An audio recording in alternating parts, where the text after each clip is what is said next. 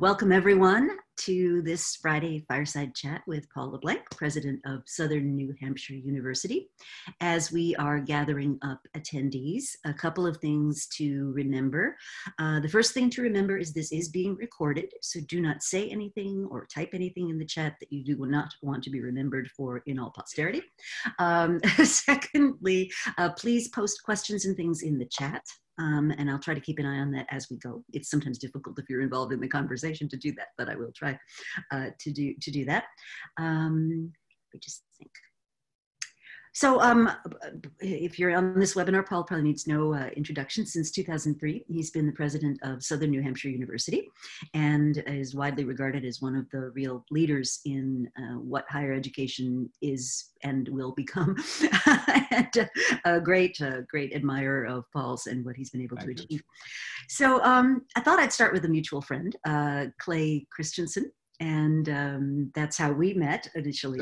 Yeah. And Clay, in his one of his more recent books, Competing Against Luck, and I thought to kick off the conversation, I'd start off with a passage from the book, which it moves me even today. Standing in front of the graduating class of Southern New Hampshire University in 2015, President Paul LeBlanc decided to go off script. It was the third commencement ceremony that day. The total number of graduating students and families was too large to fit into the auditorium in one sitting, even in the 12,000 seats of the Verizon Wireless Arena. He turned his focus to those in caps and gowns before him. If you served in the military or are serving in the military and are graduating today, please stand for a moment. About half those in caps and gowns stood. If you are, as I am, the first generation in your family to get an undergraduate degree, stand. Roughly half the crowd got to their feet. If you're getting a degree today and you also have kids, please stand. By then, virtually every member of the graduating class had been on his or her feet. I just think that's such a remarkable testament to what you've been able to accomplish there. It's just brilliant. So maybe just for those listening who may not know you, give us a little overview of who is Paul and what's he doing? Well, thank you. And in some ways, I've been at SNHU now 17 years, and it's a place that really feels like home to me because I am myself an immigrant, first generation college student. My parents had 8th grade educations.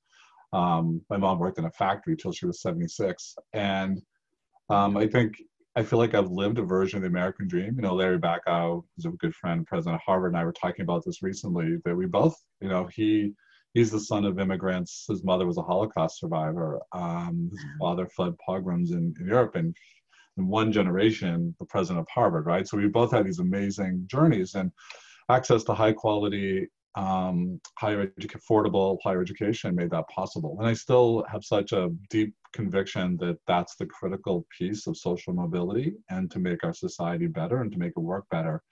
But of course, it's increasingly out of the financial reach of people. So what I love about the institution I serve is that, 135,000 students, we have about 4,000 who live on campus, and those are traditional age students, and they themselves are often first generation, come from working class families. But the great bulk of our adults are, the average age is 29, 86% of them are working, most of them have kids, so just as Clay described in the book. And they're doing this very hard thing, right? The first priority is their family, and then their jobs. And now they're going to squeeze in an education because they need to unlock an opportunity. Most of them are stuck in some way, right? And they have to finish that degree that 80% of them started. So 80% of them have credits but no degree. And the worst place to be in America right now is among the 40 million people who have some credits, no degree, and a lot of debt. 1.6 trillion debt all total, but so many of them don't have anything to show for it. It's worse than if they never went, honestly. So that's who we think of, right? When the people we serve are the 50% of Americans who say that they would struggle to come up with the $400 for an unexpected car repair or medical expense. And that's what we're built to do. And that's a very jobs to be done mindset. Like, what is it that they need from us that is different than a traditional campus student? And you talk about the difference between the 18-year-old job to be done versus those students' job to be done. Yeah, so it really, we didn't have jobs to be done language when we started this journey, and Clay gave it to us when he and Bob Modesto were really doing this research together. But it kind of made all the difference for us. And it allowed us to be very successful and grow in the online market in a way that so many non-for-profits didn't. And I think it's critical. So the idea was, when we started looking at who was online and who was on campus, a lot of schools just sort of do everything they do for online students and kind of port it into a digital experience. Mm-hmm. But the reality is, those are not the same students, and the jobs they're asking us to do are very different. So for the campus student, it's an academic experience that leads to a good job and career and a better life. Got that. It's almost table stakes for them. Like, they assume, like, they don't very much question that of us. You go on the average tour, they don't even know what questions to ask. They look around and go, Columbia, this is a good place. Like, I know Columbia, like, academics going to be good.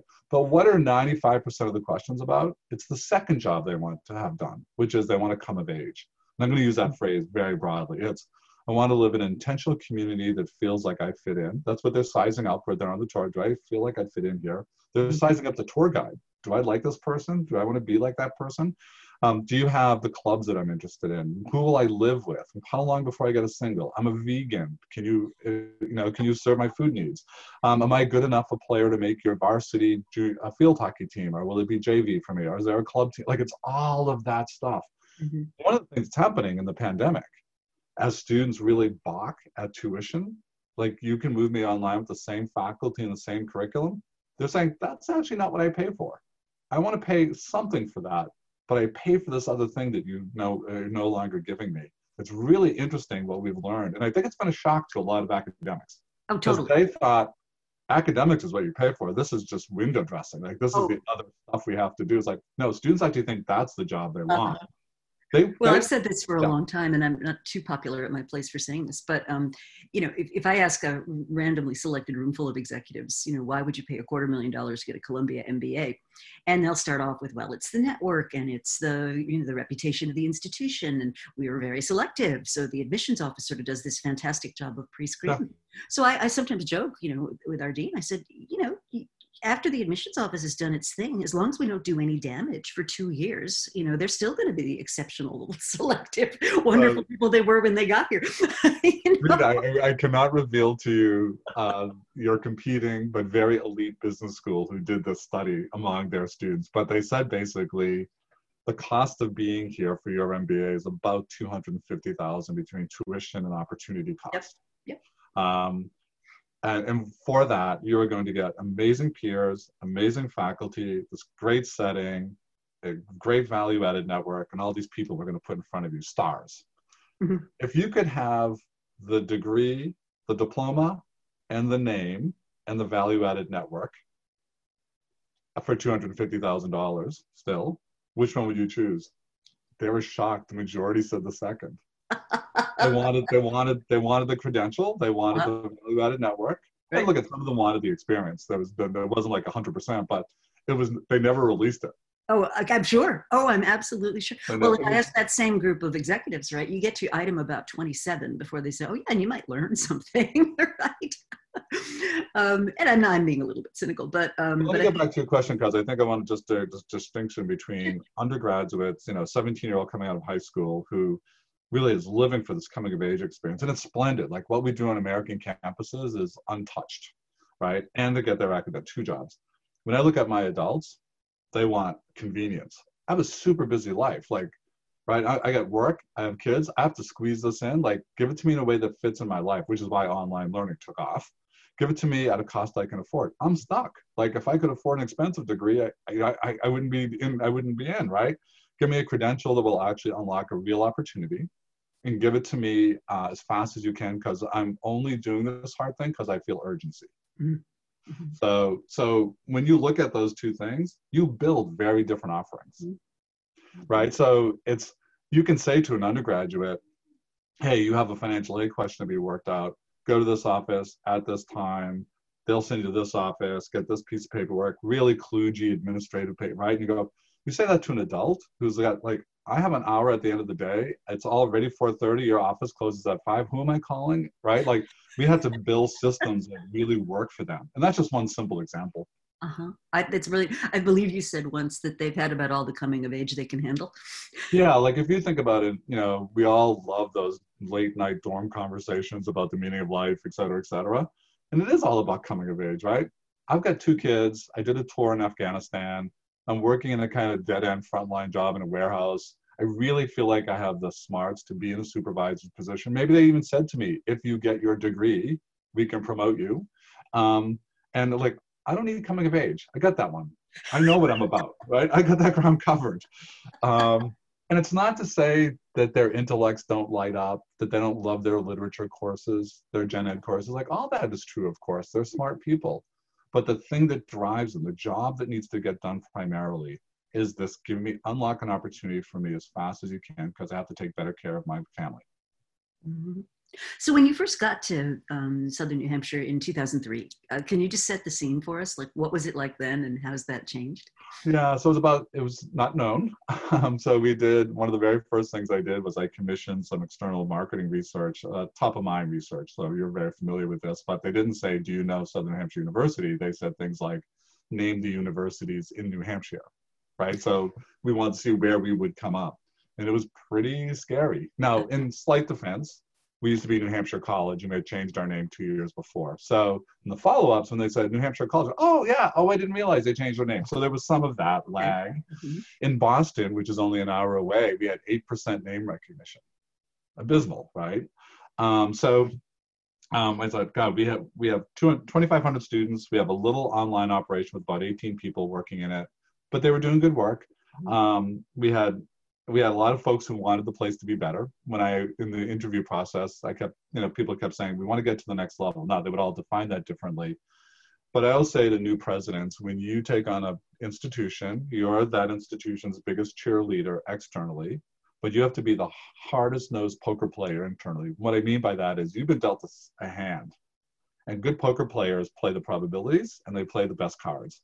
And I thought at that point, my best card was going to be online, because I could see what was happening. We could see what was happening with technology. You could see this enormous growth of the for-profits who, the nonprofits looked at online learning and they kind of looked down their nose at it and they walked. Oh yeah, we don't do it. And nature abhors a vacuum. The for-profits swept in, and overnight, 12% of all American college students were enrolled in a for-profit taking online courses. Wow. I thought, we know how to do this. We're not big, but I think we could compete against them. And that was what we set out to do. Mm-hmm. So fast forward to 2012, Babson University does a list of the 50 largest nonprofit providers of online degrees. We were number 50, bottom of the list. 3 years later, we were number 4. It was a meteoric rocket ride. We broke everything. We didn't know how to scale. So we broke payroll, we broke financial aid, we broke tech. So I have scar tissue. We learned, if you ask my people, they still recall the summer of financial aid hell when we broke that system. We had people volunteering, coming in evenings and weekends and trying to, phone queues were back 25 minutes. We were getting slammed on social media, but we learned. Mm-hmm. And now today we are arguably the largest university in the country. I say arguably because depending on how you count, it's us or WGU. And what we've also seen is the not-for-profits, we've taken that market back. The for-profits are plummeted. It's been a nosedive. Phoenix, I think, was over 500,000 students. They're under 100,000 now, I believe. Is that right? So, yeah. Well, they've got a huge reputation. A national brand now, right? We have thousands of students in California, Texas, Florida. It's really a national footprint. That's amazing. Yeah. That's amazing. So how did you talk about poker playing, how did you overcome the inertia? I mean, as someone who has spent many, many years at a university, the powers of inertia are substantial. Yeah, they really are. So the biggest back pulls on innovation are status and money. Mm-hmm. So it's really hard for a Columbia to do genuine innovation because you get handcuffed by this amazing institution that's been built, great loyalty to what's been built, and a lot of money. And it's actually, the old expression, creativity craves constraint. So yes. If you take a look at who the big growth innovation universities have been, they tend to not be the status moneyed institutions. So Western Governors created out of whole cloth. University of Maryland Global Campus created on the edge of the system, not part of any institution. They had to create it by itself, essentially out of whole cloth, even if it was within a system. We came out of nowhere. Arizona State University I was going to mention them. Used to be the poor cousin, the laughingstock of the Arizona pub, right? It was the party school. And Michael Crow has done an amazing job, right? Building a class R1 institution. So if you look at who has sort of been successful, then take a look at the places that have been unsuccessful. They're the ones like, remember University of Illinois Global World Campus? It was launched with great fanfare, and they said the University of Illinois brand will conquer this market. A year later, they closed it. Wow. Right? And you think about the California State Online, tempted it for some time, closed. And these were Penn all State? great brands. Penn State? Penn State, it's interesting. Penn State had been is arguably still, it's a high quality offering, but it was the dominant leader. No one talks about Penn State now in the ranks of the big online providers. No, it's interesting. UMass Online plateaued, right? So there are schools that could push as far as they could push, but what they came up against was all of that institutional inertia that's baked into systems, baked into processes, baked into governance, baked into authority, the slow moving pace, the lack of data, like all these things that characterize higher ed. Mm-hmm. So that overcoming it for us was really taking a page out of Clay's playbook. What he said is, look, if you're going to, and I think people use Clay's work sometimes in a very thin way, right? So when he talked about sustaining innovation, it's really about doing what you do, not changing the rules of the game, but doing it better, either improving the quality or doing it more efficiently. But when you talk about disruptive innovation, you're saying rewrite the rules of the game. That's what disruptive innovation is. And to do that, we had to move our online operation to a different location, like literally out of sight, out of mind, sort of a skunk works notion. We had to give them permission to break the rules. Like, nope, these processes don't work, reinvent, have new processes. Mm-hmm. We had to negotiate with our faculty governance to give them permission to run faster. And you might say, well, that's the big one. How do you do that? It was in the midst of the recession. And in 2009, the crisis created the conditions where they were willing to buy in. Okay. So all of those things. And then we had to, and I'll stop, but the least sexy part of the story is really critical, because the least sexy part of the story is the 4 years it took to get under the hood and change all of our operating rules, our tech stack, the ways we did things. And it's kind of the wiring, and it's not sexy, but if you don't get that right, those internal systems and processes, if you don't get into the infrastructure, you can have the best idea in the world, you can spend a lot of money in marketing, and both will be wasted because they'll come crashing up against all of the inefficiencies internally. Well, and I love the way you describe when you really understand the adult learning market and what their jobs are to be done. And I remember hearing you speak about, an 18-year-old can wander around from office to office to get their transcript, for example, whereas an adult learner, that's not going to happen. And so you really make that easy for them. Yeah, that's right. A good example of this is if someone, as I said, 80% of our students have credits from other schools. If you tell a traditional age student, we need to get a certified transcript because you want to transfer in, they're going to walk across campus and go to the registrar's office and get a transcript, and they'll pay the $10. If you say to a busy adult, you have 3 schools, you got to contact the registrar, you got to send them $10 and a certified check, et cetera, or a credit card, and you have to have them sent, like, what's a registrar and how do I find them? And I get out of work at 5, but they're already closed. And so what we did is we said, no, if you check this box, you're giving us permission to chase down your transcript for you, and we'll pay the $10. Like, eliminate the hurdle, right? Like, oh, thanks, that's great. And now all of a sudden we're able to get back to them very quickly and say, we did a transfer credit evaluation, and this is how many credits we can give you, and this is how far you would be away from graduation. Remember, one of their criteria is completion time. Mm-hmm. So the more transfer credit friendly you are, the better it is for them. They're already in that conversation with you. If you haven't changed that process and you're trying to recruit them for admission, and it takes you 2 weeks to get back to them, by that time we've already got them matriculated. Right. Wow. So it's not the idealistic part of higher ed. It's not an educator's dream, mm-hmm. but it's the machinery that if you're going to do this enterprise well, you have to get right. Mm-hmm. And that goes to the convenience factor. Totally. Like, remove hurdles. We just went to an online portal for our online students, and everything, 65 to 70% of them now apply on a phone, right? It's bang, bang, bang, bang, bang. Wow. So the notion of, paperwork, and remember, think about what a FAFSA looks like. It's why one of the FAFSA remains one of the bottlenecks in financial aid. It's terrible. So you don't require it? No, we do, because there's no way to get federal financial aid without a completed FAFSA. But we try to do all the financial literacy, counseling, and tons of help to get students through that in a kind of laborious process. It is very laborious, yeah. Yeah. And it's part of why higher ed has been slow to be disrupted, is that we are in a regulated industry. So mm-hmm. if you think about Clay's work, things like music and journalism got just blown up really overnight. Those industries transformed overnight. Mhm. I think, I want to say in 2005, 2006 was the single best year in the history of journalism for print revenues. And a year later, 350 papers went out of business. Like, it went off a cliff, right? And it was all about not understanding that their business model was built on advertising. So you take eBay, you take all this, Craigslist, they just blew up at journalism, not the act of journalism, the business model of journalism. Right. Same with music. You know, Napster comes along, MP3s, file sharing, overnight, boom, the industry gets blown up. Mhm. So the difference for higher ed and healthcare is that we're both regulated industries, and it's much harder to disrupt our roles. Banking as well. Banking as well. All my friends in third-party payers, right? They're not just regulated, but at least in healthcare and higher ed, you've got a third-party payer, which is the federal government. Absolutely. Yeah. Well, I tell a lot of my friends in financial services who whine about being regulated. Oh, you know, they regulated this. I'm like, you should get out of bed every day and kiss the ground that you are regulated. You know, seriously. I mean, why else do we have such incredible longevity and endurance in that sector? It's crazy.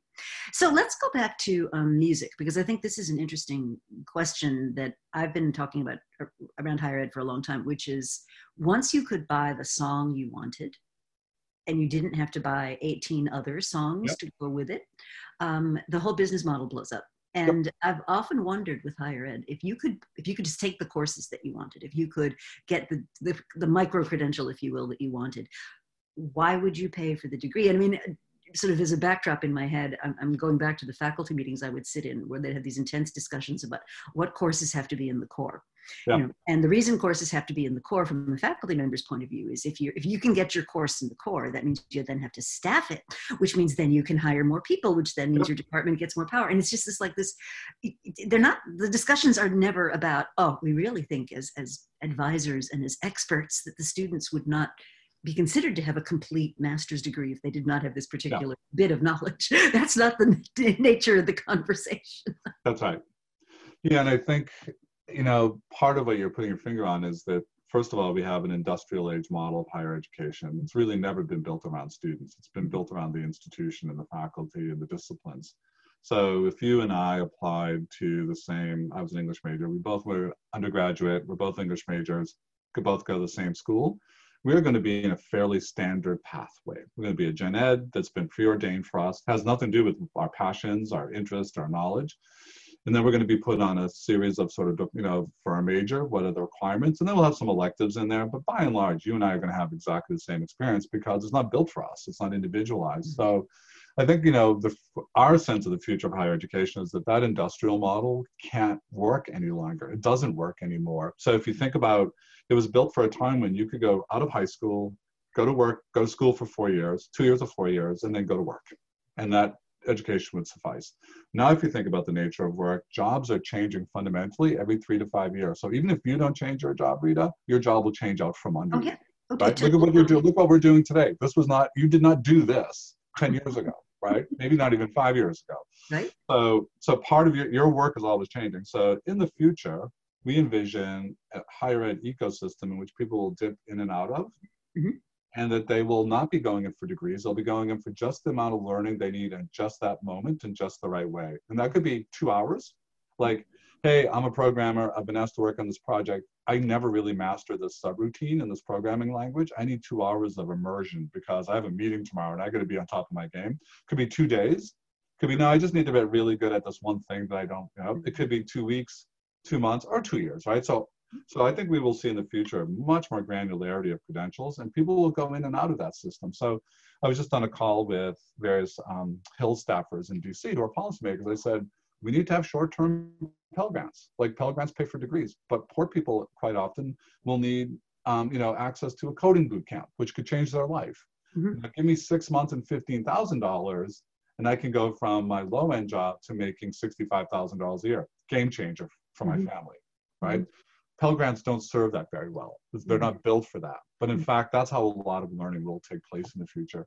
And to your earlier point, I think we will become increasingly, our vision at least, is that universities become curators of learning. So we say to Rita, what do you trying to do? Why are you here? And you might say to us, I want 4 years, I'm living on campus, I want to have the whole experience. Give me my major. But you might say to us, I'm really stuck, and I hate this industry, right? We just did a survey of 900 recently unemployed people. 65% of them plan on changing industries. Like Wow. they're not going back. And And think about it. they were Because mostly they're coming out of retail and they're coming out of travel, tourism, etc. Like, I'm not coming back. Like, my world is done. So they're saying to us, this is what they said was really interesting. Give us the number one thing is skills. Like, give me the skills that gives me a job. And they want the reassurance. Like, you have to show me how those skills will either get me an interview, an internship, or a job. Like, what's the evidence that these skills actually matter to the workforce? Really smart. And then the second thing they said is we want it fast. 17 days is what they said. That may be impossible. And we want it for $250. Like, when we looked at pricing, right? Wow. So what they're describing is a micro-credential. Now, is that going to be adequate enough for the big job change they want? Maybe not. But a series of them, stackable, interlocking like Legos, that allows you to go to an employer and say, look, I can show you my skills and this is what they look like. That could be very powerful. That's not what today's higher ed is built to do. No. And That was employers, just not built to do. I mean, what's interesting to me on the flip side is employers are begging for that, right? Oh, and sure. we've seen and I've written about this, the inflation, the degree inflation, you know, where basically that's another system that's broken, right? It's designed for the convenience of the recruiting department. So I take a BA and that's a surrogate for, you know, I showed up for 4 years and I turned in my homework and, you know, and I was able to function as a normal human being. And that then becomes the gate to many, many jobs that don't require a BA, right? They require other kinds of skills. Yeah, it's so interesting because if you think about it, at the last recession, we heard that argument all the time, like, wait a minute, we're seeing BAs required for jobs that never needed them before, because it was a very lazy signal to the HR department. Go back just a year, and the question was, are BAs really what we need? Let's talk about skills-based hiring, because they couldn't find people. So now there was the opposite issue, which is, I'm just looking for somebody who can show me they can do the job, I'll hire them. I don't care about the BA, because it was desperation for the war for talent. It's going to be really interesting to see what happens as we come out of the pandemic, because this recession is going to make the last one look like a day at the beach, right? We had 8 million unemployed at the height of the last recession. We have 42 million people unemployed, right? Somewhere that order of magnitude. So will employers slide back? Because they had moved towards skills-based. The degree isn't the signal any longer. Now they're going to have so many people they can hire. Will they actually slide back? I don't know. It's an interesting question. It is a really interesting question. And you talk about, one of the things I thought was made me think was the only areas in which we have rigorous skills-based assessment in higher ed are areas where you could actually kill someone. So where our lives matter. Sorry? Where our lives matter. Like, we want to know our nurses, doctors, and pilots really, really, really good at performing their job. But the skills, I don't care what you know, I want to know you can do the thing. Exactly. So I really do think that there is potentially on the part of employers, because even with the market awash in unemployed people, you still hear the whining about, I can't get the people with the skills that I need effectively. And at the same time, we see so many people that are just blocked from, you know, achieving their potential in a meaningful way. So I really do wonder if that's going to be something we give a lot more thought to. And I think about it certainly. Yeah. Sorry, go ahead. No, go ahead. I was going to say, I think what's really exciting is that when we are willing to talk about competency-based education or skills-based education, we're now at least talking the same language as employers. Like, in a traditional model, when an employer looks at a course transcript, what can I actually know about? Like, if I see that you took managerial accounting, I probably can infer some things about that, but I don't actually know in any real concrete way what you're good at, what your skills are, etc. But if I can look at a skills-based transcript and I can be reassured that the assessments were rigorous, then I was like, oh, wow, okay, they've certified, the university has certified to me as an employer that you have these skills. Those are the skills I need. That's how I talk about the world. That's now all of a sudden we're at least speaking a common language, and that could help immensely. And I wonder if it's an incentive problem, you know, that I mean, we Columbia Business School doesn't really suffer any meaningful consequence if somebody hires one of our students and they're disappointed, right? I mean, that doesn't come back to us, you know? Yeah. But in reality, for the highly selective institutions, the signal there is the acceptance. And you kind of alluded to this earlier, right? I mean, if I get into Columbia Business School, if I get into Columbia undergraduate, I'm sending an immediate signal to the labor market that I'm pretty smart, Mm-hmm. I'm pretty accomplished. Mm-hmm. And that's a pretty powerful signal. But, you know, if you take a look at, I chair the American Council of Education Board, and we have Gallup do various surveys for us. And there was a really fascinating one they did, and they did a focus group. They videotaped the focus groups and they showed us. And I think everyone's back in their seats a little bit, because really the great mass of Americans, particularly if you talk about working adults, they can't name more than a handful of elite schools, and they don't distinguish after that. It's all just kind of brand. And they don't even distinguish between for-profit and not-for-profit the way we think we do. So look, if you're a high school kid, you're probably pretty brand conscious, because you've been living in a world of where you're going to go, what school are you applying to, who will take me, who won't take me. But if you ask people to name the elite brands, they're probably fewer than 50, right? So it's the Ivy League, it's the NESCAC schools like Bates, Boyd, and Colby, and it's flagship state universities. Uh-huh. And after that, they don't sort of make a lot of distinction, but there are 4,000 plus institutions in this country. Yeah. So it's only, the real impact is on everybody else. And then that's who employers are dealing with, right? Mm-hmm. Most employers, the great bulk of employers are seeing a workforce flow out of higher education from non-elite schools. Mm-hmm.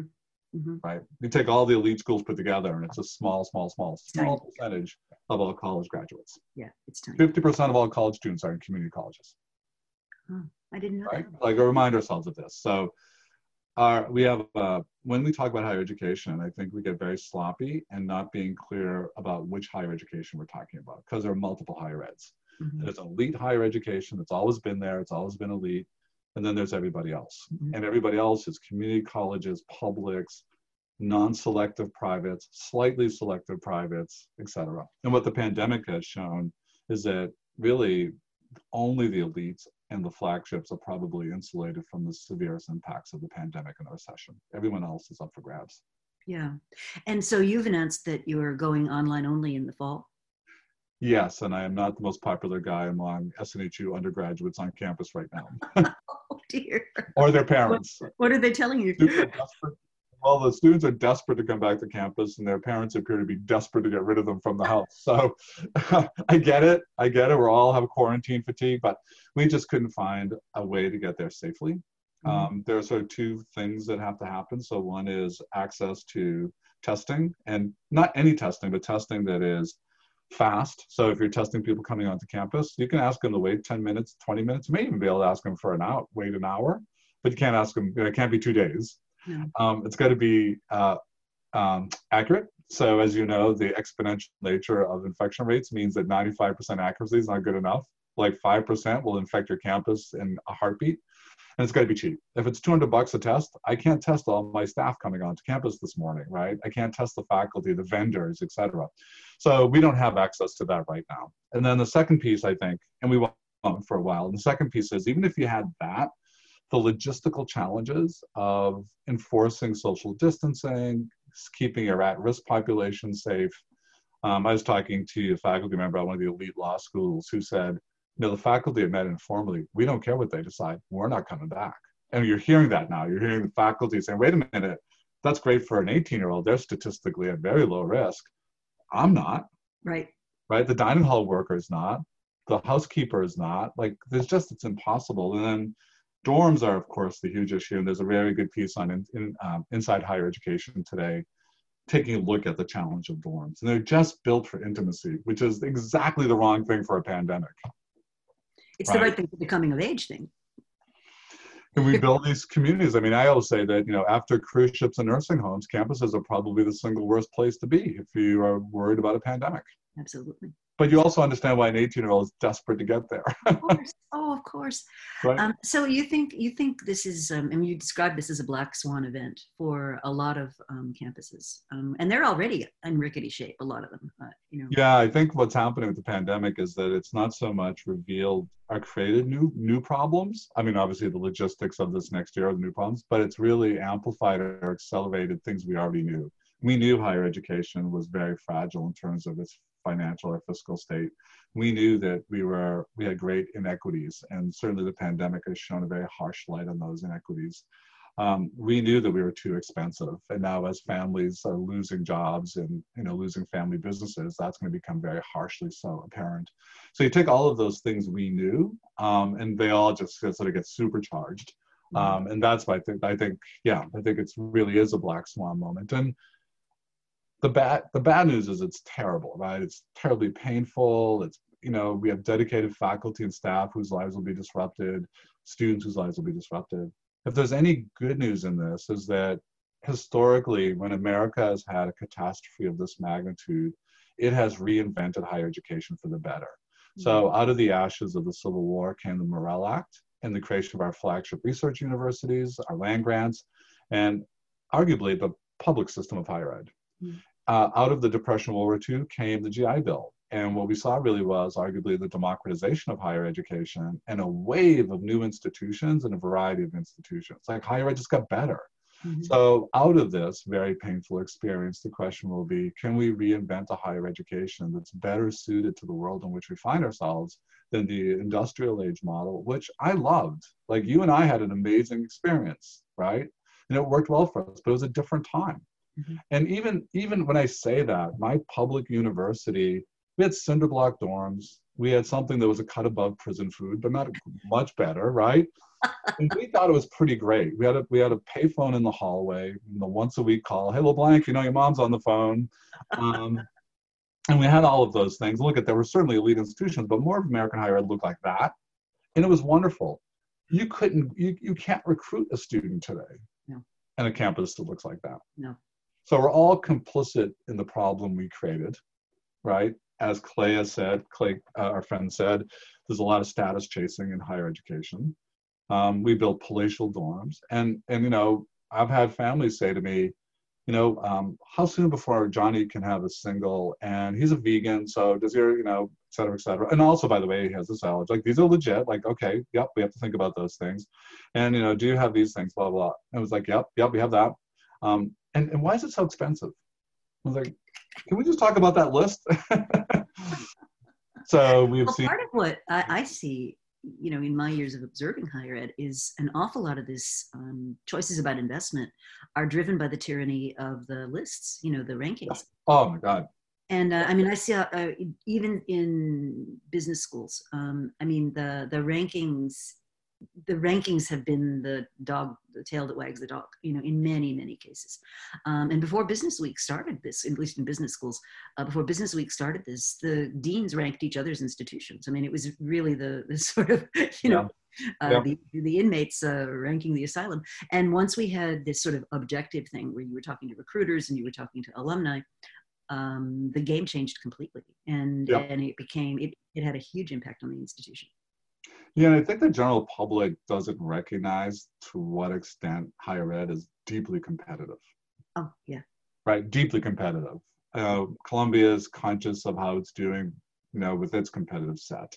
And public, you know, flagships are very conscious of where they, you know, they're set. And it's just true for every sector of the industry. And that competition skews the decisions we make. And they're not often about the quality of a student's education, right? They're about, how do we feel about ourselves? How does the board feel? What do donors say? How much will alumni give? You know, a higher ranking allows us to recruit more international students who are super brand and rank conscious. Yes. It was very unpopular years ago when our business school wanted to pursue ACSB accreditation, and we have, I may be getting this wrong, but we have the silver standard as opposed to the gold standard. And what I said to them is, look, I understand that we would have to have more research underway. I understand that your course loads would diminish. I understand that, you know, we would be in a different company, right? Different competitive set, et cetera, et cetera. But just tell me, if you could, how this will be better for our students. And how will the additional 2.5 million a year required actually improve what they experience? And the answers are predictably amorphous. Well, if I'm doing more research, I can bring that into the classroom. Oh. I'm thinking, I don't hear students asking for more research-driven pedagogy, right? Like that's pretty tenuous. And it's important that faculty remain up to date in their field. I'm not saying scholarship is important, but I'm a critic of specialized accreditations because I think they're really about self-protectionism, Mm.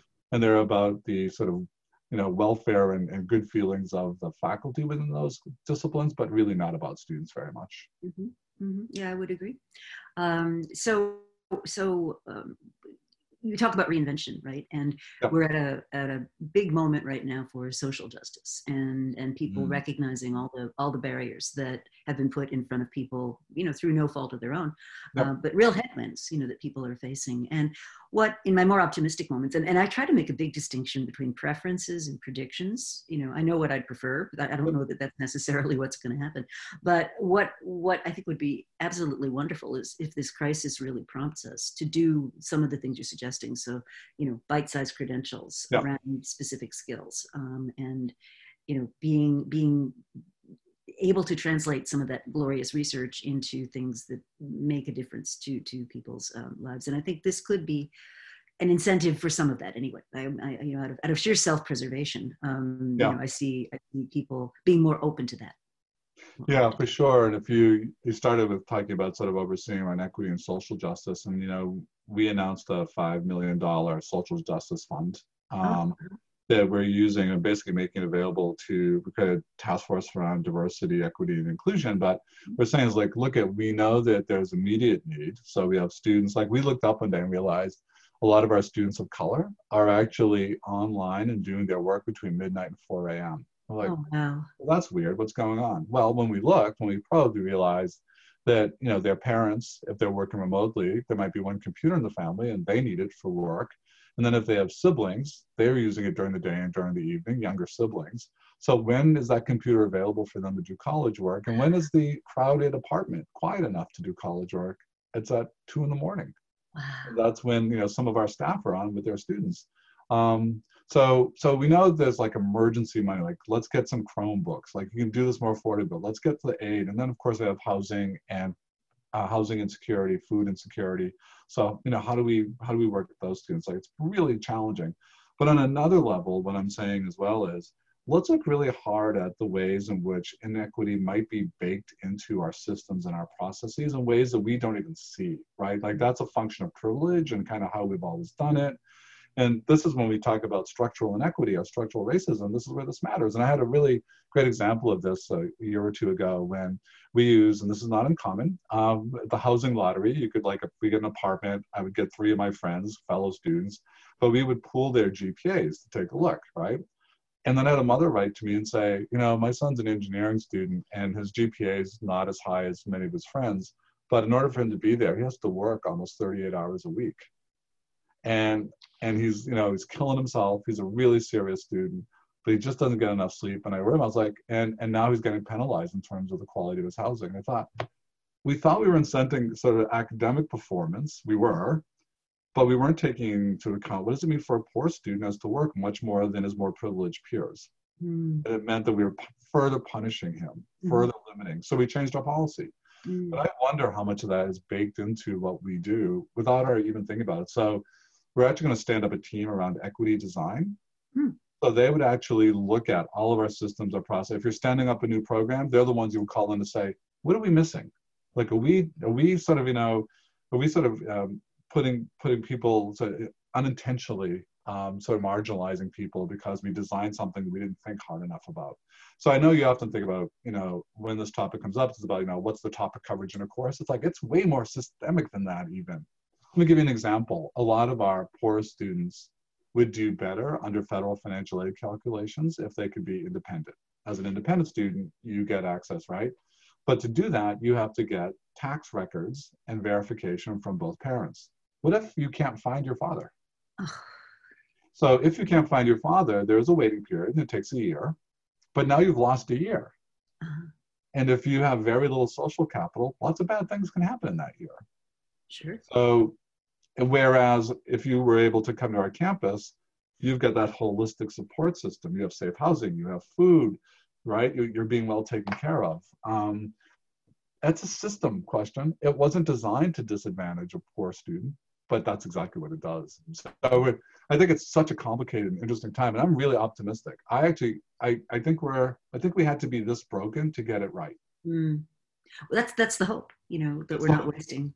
We're not wasting the crisis. So we have a question about what are the questions you think boards should be asking of leaders in higher ed. Yeah, it's one we're hearing a lot now.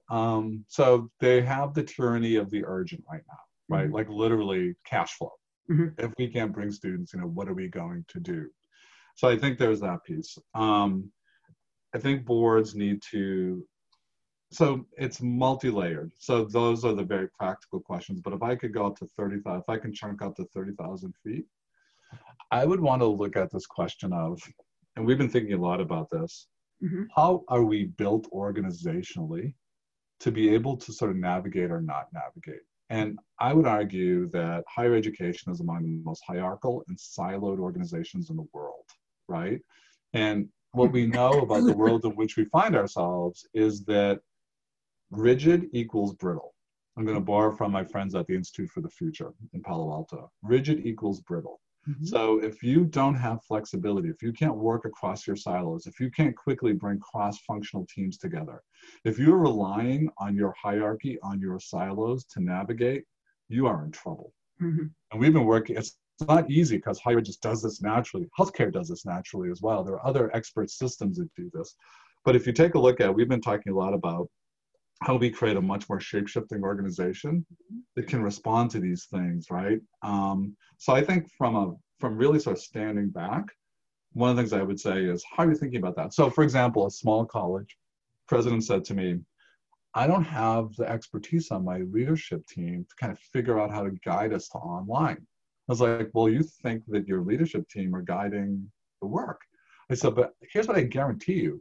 You've got faculty who have been doing this stuff because they love it and they think it's interesting and they know a ton. You've got someone on your IT staff who's like, no, they're geeks. They're like figuring this out. Like, you've got to find where the talent is, and it isn't on the org chart. Like, going to the top of the org chart's not where you're going to find your solution. In fact, it's that old cliche, right? Like, those closest to the problem are closest to the solution. Like, are you empowering people? Are you thinking, no, you don't make that cultural shift overnight. But boards are charged with the long view. Mm-hmm. Are we building an institution that has that capacity? Because we live in what the military calls a VUCA world. Mm-hmm. Volatile, uncertain, complex, and ambiguous. Mm-hmm. And in a VUCA world, you've got to be fleet of foot. You have to be agile and responsive. Mm-hmm. And that's not the hallmark of higher ed. So I know the person asking the question wanted a more concrete answer, but that's actually in the long term, I think what will distinguish thriving higher ed and flailing higher ed and diminished higher ed. So that's one. I think on a more practical level, you're really going to be starting to think about how you start to rethink your models and where it's broken, because they know they've been broken. They've been broken forever. They've been broken forever. But the answer has been, let's do more of the same and raise more money. And we have to kind of rethink our models. And it's not like, I think it's easy to fall into, we got it right and we're just not getting enough support. It's not clear to me we have it right anymore. Like, if you think about the United States, where 50% of students don't finish in 4 years, $1.6 trillion of debt, 40 million Americans with credits and no degree, and debt as well. It's like, that's a pretty broken system. If your pilots had 50% success rates, we'd all be in trouble. We wouldn't fly, right? Right. So higher ed's not life and death, but God, it's high stakes for people. And the poorest among us have the least ability to take a chance. Yes. Like, they often get one shot. Right. Right. And we owe them better than what we've given them. I was speaking to someone who is very familiar with the student body at Princeton. And he said, I have seen Princeton students make series of just horrific, badly thought out, really terrible decisions like in their lives. And they still get to graduation and they're still okay because they've got all these buffers, right? They've got all these resources at their disposal. Whereas, as you said, a poor kid, one shot and you're out, right? In many cases. Yeah. So one of the questions that came up from my buddy Clayton Shedd, who's at Baruch, is so when we think about these institutions that were set up to try to serve some of these communities, right? The publicly funded large institutions. how do you see them morphing? Because on top of everything else, they've got, this sort of governmental almost infrastructure that they're trying to deal with. Yeah. Yeah, it's hard. And if I may, if I can find it really quickly, I would love to be able to grab the screen and show you a Sure. slide that we use for thinking Absolutely. about innovation higher ed. Yeah, here it is.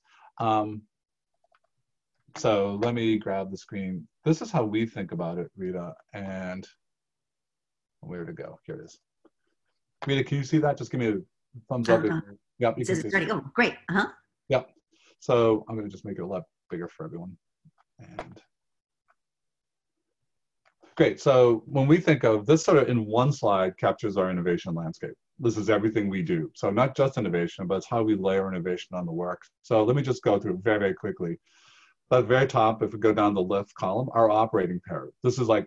This is our raison d'etre. We are learner customer obsessed. Like, we're not a research university. We don't get distracted by it. There's a lot of things we don't do. We need higher ed, some of higher ed to do that. We need Columbia to do research, right? The world doesn't need SNHU to do research. They need us to do this, to educate more people. Here are our goals. We're going to lead the industry in learner experience. We're going to customize and curate at scale. So what we were talking about earlier, Rita, and we're going to drive down costs because that's who we serve. Remember who I said we serve. Then we talk about the operating model. So the core is the great mainstay of our business. So for the person who asked that question, your core would be the way you mostly do your work today. The emerging would be the new things you're trying to do. And then future looking would be really kind of over the horizon, more R&D. And then the modal approach here is in your core, you kind of know your business, you have certainty. And what you're trying to do there is improve quality, what Clay would call sustaining innovation. Mm-hmm. The opportunity is in your emerging, where you don't have certainty, right? You're figuring it out. Like if you said, if Baruch wanted to do micro-credentials, if they sort of bought my argument and said, he's right, we're going to do more short-term learning, they don't have the same certainty. So they have to try things. That's why we call it emerging. And here they're learning. The goal is not to have tons of revenue or enroll a ton of students, not yet. It's really to learn. And then over on the right, it's where you're dealing with uncertainty, like what is the future use of AI or blockchain in student credentials? Like, we have to ask better questions, and that's where you do R&D. If you think about innovation in the core, it's all about improvement. It's what Clay calls sustaining. When you talk about these other two, it's about disruptive innovation. And then, below that are all the things that kind of matter. These are the operating characteristics. So to go to your person's question, Baruch, what I would say is, know which kind of innovation you're trying to do. Mm-hmm. A lot of innovation, and higher ed is much more innovative than it's given credit for. A lot of that innovation is in the first. It's in the sustaining, making things better. So if you walk past, when I was at Little Marlborough College in rural Vermont some years ago, we were able, because of technology, to give our astronomy students direct access to the Hubble spacecraft images. Wow. That would have been unheard of 10 years before, right? But that was just, we improved quality, right? We could do things we couldn't do before. And a lot of higher ed has amazing quality. Like the old Sage on the Stage teaching model. I know that gets cited all the time. When I walk around through hallways, I don't see that so much. I see vibrant, interactive classes that look very different. Mm-hmm. If you're trying to do the other two in a big bureaucratic, well-established structure, I think you have to break it away. And you have to serve, Clay would say, if you're doing genuinely disruptive innovation, do it with a market that you don't currently serve, mm-hmm. and do it with a market that's under-consuming. Our non-consuming is even better. So if you want to do something, a lot of what happens is like, oh, but if you do this new thing and you serve the same students, you're going to cannibalize my enrollments over here. It's like, don't serve the same students. And by the way, if it's genuinely disruptive, it's not going to be, you're not going to get it right out of the gate. But an under-consuming student will live with you. They'll say, okay, I get it. Like, it's not perfect, but it's better than what I have, which is nothing. So let me work with me. So I think, when you look at, if you go down into the opening characteristics, and again, this is for the person from Baruch, if you look at process governance, core business should stay where it is. Like, don't try to change your governance model to make sustaining innovations. That's what they're really good at. But if you slide over to emerging, now you need agile governance. You need scope expanding and narrowing. You need to be, right? So you start to think about this a little bit differently. So let me stop. I'll do the stop share, and I can send you the slide if anybody wants. That'd be great. Oh, I'm sure our audience would absolutely love that. Yeah, so I think what I've argued, because we are regulated industries, like if Baruch wants to innovate, it needs to make an argument internally that they need safe spaces. Like, you need the faculty governance bodies to say, look, we don't want to surrender our control. That's what governance is about. But we will give you, administration, safe space to try things. Mm-hmm. And they will give you guardrails. And when you get to a certain point, then it has to come back. And we at least have to talk about governance at that point. But we'll at least give you the space. And I've said this to accreditors. You can't slap the hand of every institution trying to do something that looks different because your standards aren't well suited. Give them safe spaces. Put guardrails around. I've said this to the federal government.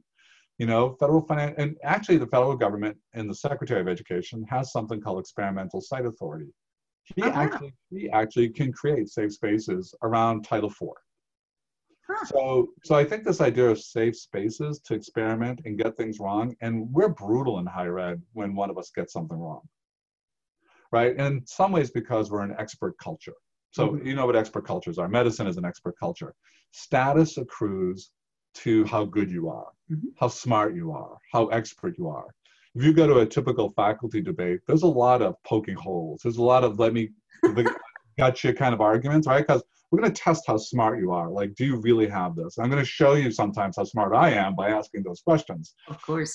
But the problem in expert cultures is that you get punished excessively when you get it wrong or you say, I don't know. Mm-hmm. And having safe spaces for experimentation allows someone to say, we have this idea, but we have more questions than answers. Like, we don't really know. Mm-hmm. So can we create a space where we get to answer the questions? Remember that second column? What's it about? It's about learning. You don't have certainty. Right. We live in cultures that reward certainty. Absolutely. Or at least pretend certainty. So one of the things I would observe, and certainly this is true in business, and maybe it's true in other places, but if I look at the people who are regarded as the real thought leaders, a lot of times they're the people that are in between. Like, they're in between disciplines, they're in between institutions. They're not the standard, track people. So before we wrap up, I wanted to ask you about two more things. One is Chegg, and the other is bread. Is what? Bread. Okay. Apparently you've been doing a lot of bread baking in the pandemic. Oh, bread. I think it's a bread. It's like, I was at, Red is Bono's charity. Oh, no. I was like, I actually went to a fundraiser before. I was like, wow, where did that come from? Can I just do but someone named Ash has asked the question about gender diversity. Oh, sure. Mm-hmm. So I'm really proud of this fact I have to share with you. This year, so 2 years ago, our board made a commitment to get to 50-50 gender diversity on the board, gender balance. So we hit it this year. So we have 50% of our board are women, 50% men. I can find very few boards, higher ed or corporate, for which that's true. I think there may be only 48 boards, period, in the country for which that's true. And I think it really makes a difference. And 2/3 of my leadership team are women. And we also worked really hard on diversity. So we have more people of color on our board. So when we were dealing with the civil unrest in the country and talking about its implications, et cetera, that conversation was so much better. It was so much different. Mm-hmm. The solutions we came up were more concrete and actionable because we had people of color on the board. Mm-hmm. When we talk about the kinds of gender inequities, misogyny, and bias, it's not that we don't have it, but 2/3 of my women, including my COO, right? They don't put up with that crap. Right? Like, will we have individual cases of it? Maybe. Will we have systemic? Not on their watch. Right? No, they make all of us better. And I think, so to the person's question, like, that's a place that the board needs to ask questions of itself, of management. Yeah, absolutely. So sorry. Now you wanted to ask about Chegg. Chegg, and sort of the future of the textbook monopoly. Yeah, so I think more broadly speaking, I think it has implications for higher education. The value add in higher education, I might argue, has always been on the creation, curation, and delivery of content, right? Much of it in the body of the faculty. One of the tools they had for doing so was creating textbooks, and then textbooks were lucrative for both publishers, but also authors, et cetera, et cetera. I would argue that in a world where content is increasingly ubiquitous and increasingly free, there's not much value added in it anymore. When I talk to my grown kids about where they go to learn, where's the first place they turn? YouTube. Right? And we live in a visual era. So you and I grew up in a text-based world. Everyone now is growing up in a visually based world where text doesn't go away, but it's secondary. So it's always you go to video, and then text is in service of the video. So in that world where content becomes ubiquitous, I think the value add of learning is actually moving towards services, like helping unlock learning, it's curating learning. So not the creation of content, but helping you understand where to get the best content for your goal. And for universities, it's credentialing learning. In that world, Chegg's growth is actually not on the textbook side. Chegg's growth is on all of its services, its tutoring services, et cetera.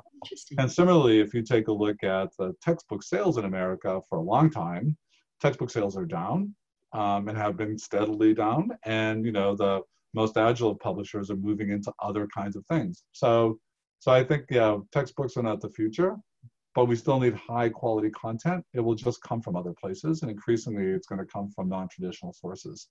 Mm-hmm. Mm-hmm. Yep. So where can people go to learn more? So I know you have a Forbes column that you started. Yeah, so that's fairly new last year, but I've been kind of an occasional essay as 2 or 3 pieces a month for Forbes. And when we could have visitors, we had a day a month when we had lots of institutions come to visit. We'll get past the pandemic. I mean, we will get back to this in maybe a year, maybe 18 months. Hopefully it's faster than a year. But we often have people come and say, can I get under the hood? Like, you know, we haven't talked today about data analytics. So we have 75 people on our analytics team, and we use data for everything, right? And it amplifies the human interactions. Like, we put technology and data in service of the human, not vice versa.